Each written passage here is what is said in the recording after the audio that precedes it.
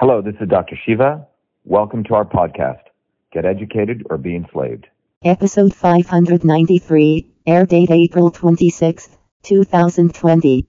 Now, if we happen to get to truth, which is by no means an easy exercise, you have the opportunity to use that truth, which could be a physical law or some interconnection between nature, and use that aspect of truth to actually find out what a real problem is in a situation. Not the fake problem, but the real problem. Go through all the nonsense, all the propaganda, and go to the real problem. And when you identify the real problem, we can identify the real solution. And that real solution can lead to really health for us, well-being for us, whether it's our personal lives, whether it's our personal bodies, or our infrastructure around us, clean air, clean water, and clean food. And with that health, we have the most important thing, which is resilience, a strong body, a strong mind to fight and be warriors for freedom. You see, these things are very closely connected. And what I just shared with you has been my life journey to figure out this interconnection between truth, freedom, and health. I hope that's clear.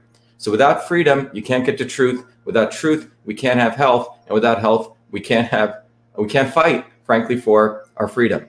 Now, the alternative is you have essentially lies, you essentially suppress freedom, censorship, that leads, or fascism, that leads to fiction, and then fiction leads to disease leads to fascism, so on. And that's one of the things we're witnessing right now. What we're seeing is this aspect of where you suppress dissent. You don't really talk about what are the real natural phenomenon that affect, our health, which is it infectious disease? Is it a virus? Or is it the fact that our immune systems get compromised because there's trillions of viruses within us and outside of us? And when you have that aspect, it's not the viruses that hurt us because they're actually part of our ecosystem. They're part of our earth. It is a dysfunctional immune system. That's what the truth is. And with that understanding, we can go to health. And that health means what are the things we can do to support our bodies? Well, one of them is what do we put into it? And part of that is what is the quality of what we put into it? And then that means we have to make very important personal decisions of what we decide to put into our bodies, but also who do we choose to represent and lead us? Do we keep choosing lawyers and lobbyists who are incompetent, who don't know science, who don't know engineering, and even some of them, what I call the not so obvious establishment, who've been involved in these movements for either helping the earth for many, many years, who built careers out of that. And they are part of the not so obvious establishment, which never goes to the root of the cause. And I'm going to give you a few examples to make this a little more real, particularly on today. And so what you end up happening is we go through a cycle in that model of where we never get to the truth. People are spinning their wheels. We get more dirty water, we get more dirty food, and we got more dirty air. Because we allow ourselves to be fooled by lawyer, lobbyists, and a set of people who do not have the intention of really getting to the heart of the truth. So let's take something like the current developments we know about quote unquote climate change. Let's talk about that. Obviously, everyone, probably every human being wants clean air, clean water, and clean food. All of us do. I don't think anyone would be against it. My journey to that, just to give you by way of example, when I was a 14-year-old kid, some of you may know I helped women who were secretaries. This is in 1978, who used to use paper, and they used to use carbon paper, which was quite toxic, a lot of processes. And they used to write this thing called a memo. I was a guy as a 14-year-old kid who converted that entire system. Now, albeit I didn't know that I was actually solving an environmental problem, but I converted the entire interoffice mail system into the electronic version in 50,000 lines of code as a 14-year-old kid. And I named that system email. And later on, I went to get the first US copyright recognizing me as the official inventor of email. But the reality is a technology like that, which started, frankly, to help women go from the typewriter to the keyboard, resulted in, well, some people may argue that we all have to now deal with email. It's a deluge, but it really reduced the amount of paper needs we needed. But that journey for me even goes farther back. You see, I grew up in India where my grandparents were traditional farmers, sustainable farmers. There was no pesticides. There was not even the notion of organic because everything was organic. And in that village environment, my grandparents were essentially the people who farmed, grew coconut, grew rice, but they did it sustainably. And that's where I learned a great appreciation, not only for the earth, because, in the villages that I grew up in, there was no running water, there's no electricity. You grew up in a very primitive environment, but it was a very healthy and connected environment. And in that environment is where I learned about traditional systems of healing, what it means to be connected with nature. These were essentially the way people lived. You didn't really have to think about it, but that's when I got inspired to understand natural medicines. But I also got inspired in an ironic way because I grew up as an untouchable in an Indian caste system to also want to understand politics. And in those kinds of worlds, because you are living in a condition, truth matters. You're living in a situation where you don't have time to get fooled by people. So that was my arc of my journey as I came to the United States, started working at a medical school where I invented the first email system, came to MIT, went in and out, did 4 different degrees, always interested in healing and medicine. But I found it quite unfortunate that Western systems of medicine really came out of war. They did not come out of understanding the body as a system. They were intended for crisis management, not really for focused on helping understand the body as a whole. So finally, in 2003, that journey led me back to MIT, where a new field called systems biology came. And systems biology basically said, you know what? The old model of medicine where we think genes are the things that cause all disease are not correct. What we need to do is we need to take a systems approach. And that resulted in some very, very important innovations. One was CytoSolve, which is a technology which helps us understand at the molecular level how things work. Fortunately, we were able to use this technology to look at genetically engineered foods. It was quite radical. I remember in 2014, there was an article in the MIT newspaper. In fact, it was a front page of the MIT Technology Review, which said, "Buy fresh, buy GMOs." Buy fresh, buy GMOs. It was making fun of the environmental movement for buy fresh, buy local. And I looked at this and I said, wow, this is pretty odd. This is on one of the most prestigious science magazines. And as you read the article, it was filled with essentially propaganda for Monsanto, filled with fake science saying that the poor, dark people of India and Africa so needed, Monsanto and Bill Gates and Hillary Clinton, that it was time that we help these poor folks and they need genetically engineered foods. Well, what we did was I used this technology and we modeled all the molecular pathways of all the metabolic processes in plants. And what we discovered was when they do genetic engineering, for example, of soy, the plant actually undergoes an oxidative stress. It upregulates formaldehyde and it downregulates glutathione. So the plant is actually not the same as the organic version. However, the big scientists, Bill Gates, Hillary Clinton, these kinds of people, left and right, were pushing forward the theme that genetically engineered foods are no different. So why am I talking about this? I'm talking about this because we're at a very important point in human history where we all recognize that there's something called fake news, but there's something even more insidious than fake news. It's fake science. The academic establishment of today does not serve you or me. They essentially take large amounts of money, particularly in the biological sciences, and they watch which way scientific consensus goes. So getting back to truth, freedom, and health, let's talk about climate change, okay? It's a very, very important topic.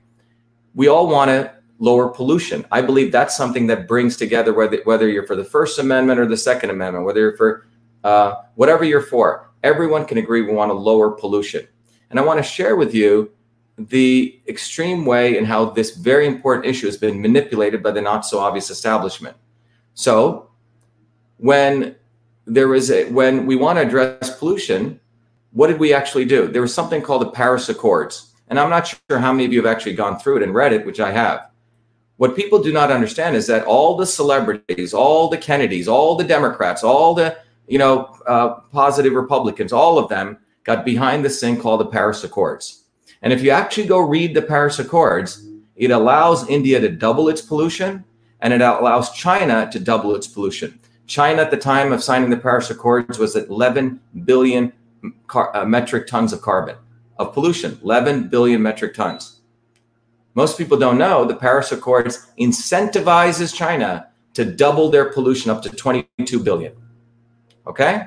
So when you actually look at it and you read it, everyone gets all excited. But when you actually look at it and you read it, there's no actual benefit to that. China can double their pollution. And then what happens up to 2030? What happens in 2030? Well, in 2030, they have to buy carbon credits to offset their pollution. Well, those carbon credits are traded on the stock market with guys like Al Gore, who's part of an elite, they take advantage of you and I. They take advantage of good causes and they malign it. It's quite evil. And those carbon credits are owned by people like him and others. And when the Paris Accords kicks in 2030, China and other countries will have to buy carbon credits. Well, you know what? There's a limited number of carbon credits. What happens when there's limited supply and high demand?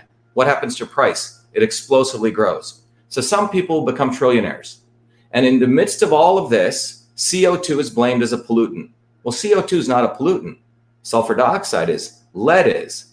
There's many, arsenic. These are pollutants. Today, we have nearly 7 to 10 million people per year who die of one of the most awful things, which is, air, COPD, lung disorders. My mom was a victim of that. She died of pulmonary fibrosis. When we first came here, she worked in a factory with all sorts of toxins in it. So this is very personal to me. But what I can tell you is, if you really follow this arc from freedom, truth to health, if anyone questions this issue about CO2, you're called a climate denier, very much like a Holocaust denier. And many of those people want to lower pollution. So we've once again split the world into left and right, pro CO2 and anti CO2, but we do not address the fundamental issue, which is to lower pollution. That's not what the Paris Accords does. And I give you that example because if we continue down this path of scientific consensus, and if we continue down this path of the not so obvious establishment, which by the way, never wants to address the problem, they essentially look for any issue, be it cancer, be it vaccines, be it climate. What can they get out of it? How can they manipulate us? How much money can they make? So in the case of climate change, we all agree we want to lower pollution. That's not what the Paris Accords does. If you look at the issue of immunization or immune health, we all want to have powerful, resilient immune systems.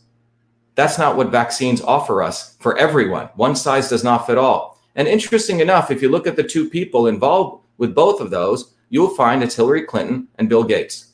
Both of them consistently. And somewhere in there is Al Gore hanging around. It's the same set of people who promote fake science, making us believe naively that they're fighting in our interests. So what I want to leave you with is this, that the way out of this is a mass, broad movement, bottoms up. Look, Hollywood celebrities and the Kennedys and all these people, in my opinion, they've actually hurt us. They've brainwashed people into outsourcing our activism to them.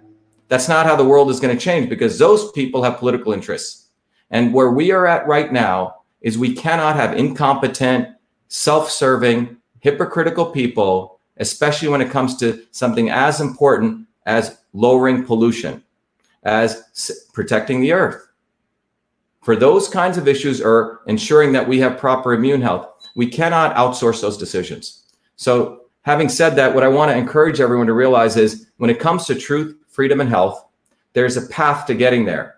And that's why I decided to run for US Senate, because it is extremely important in 2020, which I believe is going to be an inflection point in human history, whether we head to a golden age or whether we head to a dark age. And the decisions we make now of what kinds of people we support and what kinds of communities we create, we have to remove the blinders. We have to look at things from a very, very, clear way.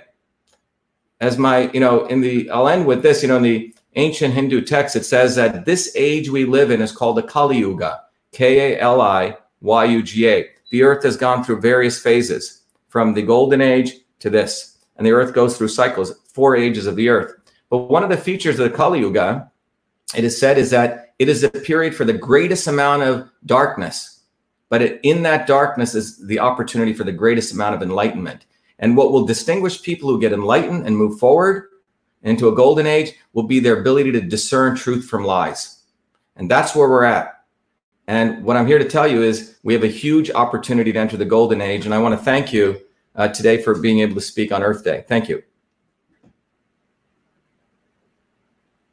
Thank you, Dr. Shiva. That was incredible, really interesting, and I appreciate everything that you have to say. Personally, one of my core values is freedom, so that resonates. And we have a couple of questions. I actually have a question, and then we'll ask a couple of the ones on the side. Is you mentioned that China's the Paris Agreement and the Chinese, the billions, and the U.S. I'm sure is right there as well. How in the world do you change? How does that change? Because, it's at that top level that when I hear those stats, it's a little like takes my breath away. But what am I supposed to do as an individual to do anything to change that? Because I can only do, I'm doing as much as I'm able to, maybe not enough, but as much as I'm able to on a personal level. But that's, you know, at a much bigger level, that seems just daunting a little bit. Well, I think the first thing everyone can do, which is what I've been doing through education for most of my life, is I decided to, you know, about I think 7 years ago when I got back from India after Fulbright, I realized that one of the most important things that I could do as an educator, was very fortunate to get all this education, is educate you on what I call a systems approach to understanding interconnections among things. What's a systems approach? Remember the old story of the elephant? The king brings 6 blind men into his court. It's a very famous story Buddha tells, where the king brings the elephant and he has the blind men touch different parts of the elephant. So one man touches the tail and he thinks he's touching a rope. The guy who touches a tusk thinks it's a spear. The guy who touches the trunk thinks it's a hose, and so on. They all have a blinded view of reality, and none of them see the elephant. So that's called reductionism in science. Those in power always use reductionism to create fake science, some fake truth. However, the opposite is what's called systems approach. A systems approach says the ankle bone's connected to the foot bone, and I'm going to see the whole picture. So there's a methodology in science called systems thinking. In fact, the ancient systems of Indian medicine, if you've studied Ayurveda or these things, they were actually a systems approach. The problem is many of those teachings, people can't decipher. They don't know what they're actually saying. So for my Fulbright work in 2007, when I went back to India, I was able to decipher the language of those systems of medicine. It turns out it's actually an engineering systems approach. The words that they use in Indian medicine to describe the body actually match the same words that we use when we start describing a control system in an airplane. Okay? So I put that into a course I call Systems Health. And we started training people because I felt that when people start, in fact, I taught it at MIT for 3 years, didn't get paid a cent, by the way. Not like some people who got paid a lot of money. I did it as a service. And what I did there was we used to have all, on a Thursday night, you'd have all these people who were your typical doctors, engineers would show up. And the other side, you had what you would call your woo-woo people, right? Your people are into tie-dye shirts and yoga teach it, right?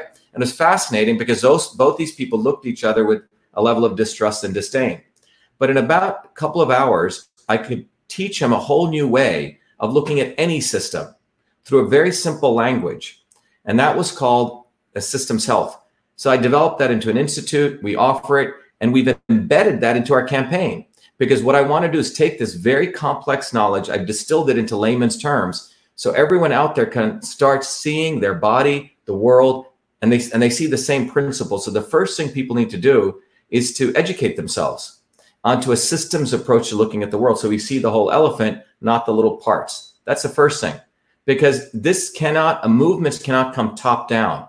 I'm here to be a humble catalyst where people can understand principles, and from those principles, people can build movements. So that's the first thing. So what we've done, in fact, if people go to our Shiva for Senate site, we've embedded that. In fact, we have a little book called Systems and Revolution, and we give people to this tool, which I created, where you can find out how your body is a system, etc. And in fact, people can't afford it, send me an email, vashiva@vashiva.com, and we give you full scholarships. So the point is, first thing is people need to take a systems approach to understanding the body.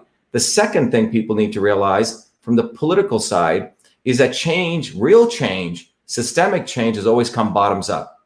Whenever we outsource stuff to legislatures, this is, by the way, the establishment works. They have a big issue. Oh, write to your congressman, right? Talk to him. Well, nothing has ever come out of that. It's a way of funneling your anger, funneling your real passion into a set of people who are bought and paid and bought for, okay?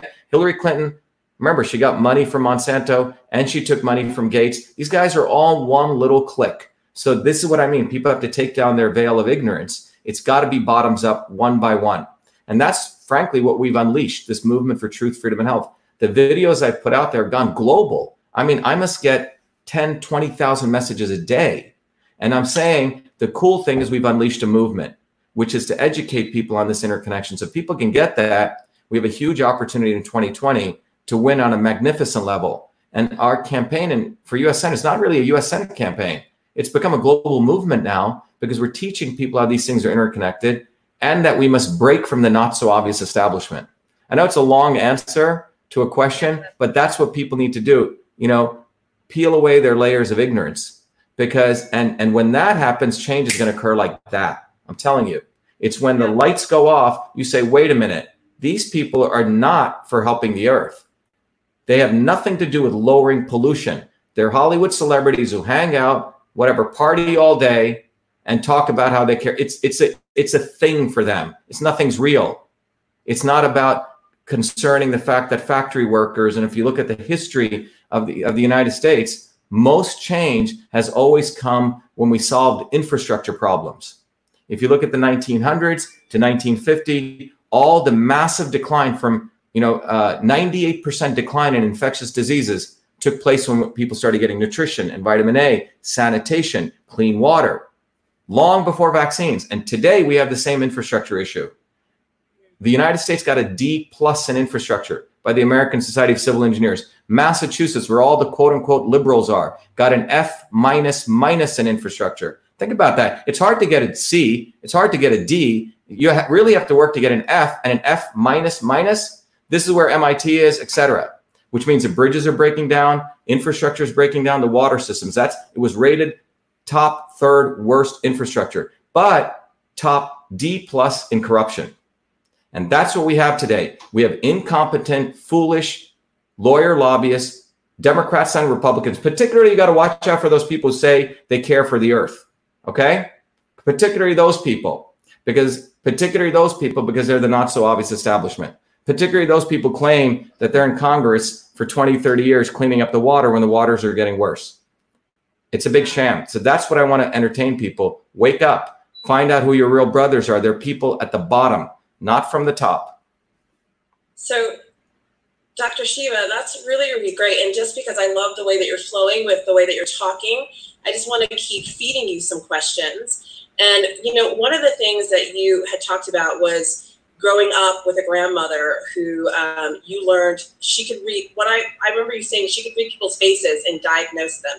So this is kind of a combination question. My question I have and a question that somebody else gave. The question was knowing about your grandmother. So we heard your grandmother's healing made a huge impact on your life.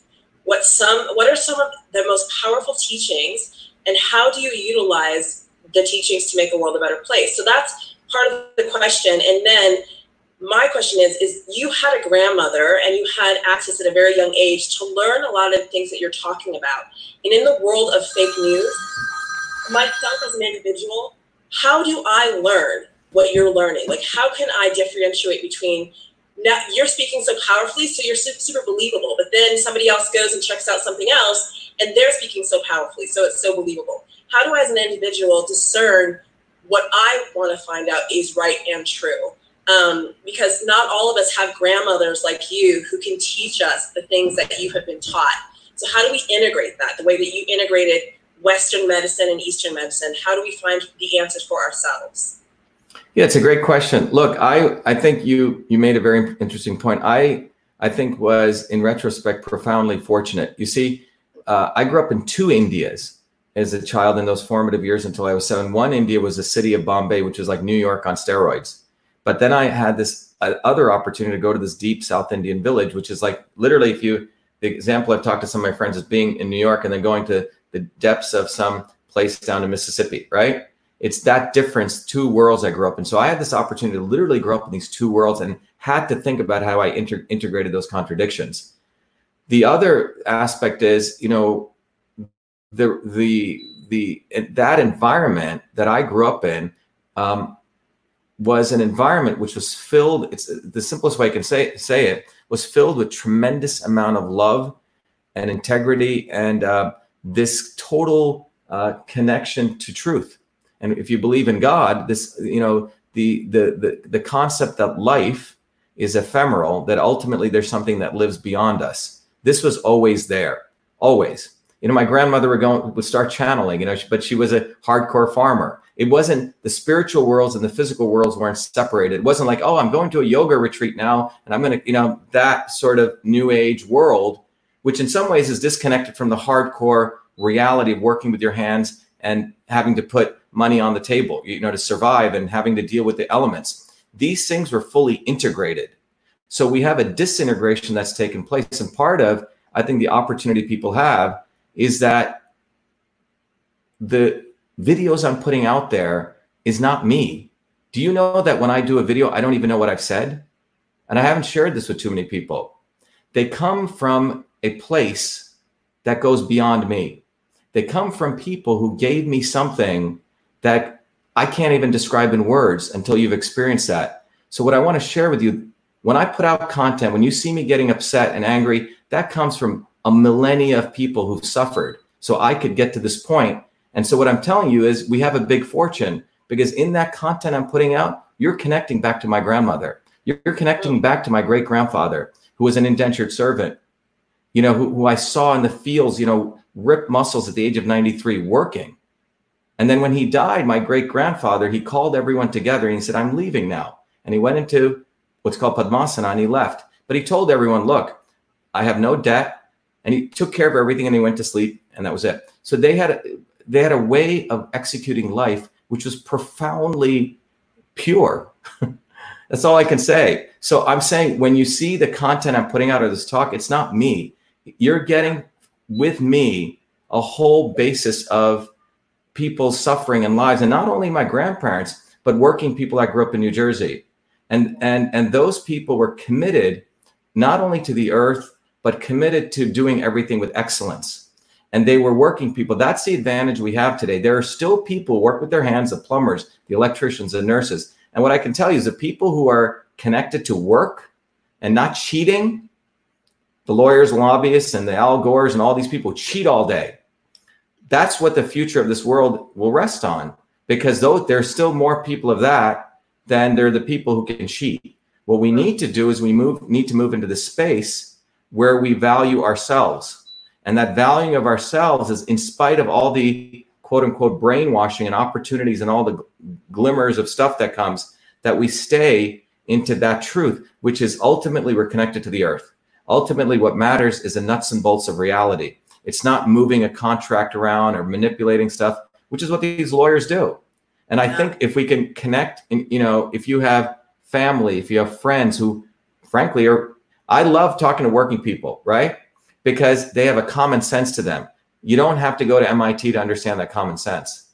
Dr. Shiva, thank you so much. And in order for time, we got to get moving, but I really appreciate everything that you've had to say. Thank you so much. Sure, you're welcome. Today.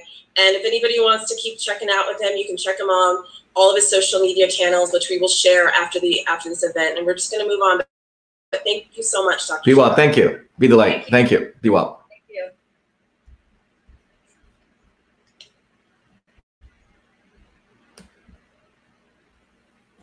So now we have Desiree Rumba representing the USA. And if you have a yoga mat, it would be great to grab that, because we're going to be doing a little bit of yoga. Jen, so thank you. I wasn't so able to get it, but I think they'll give us a video, right?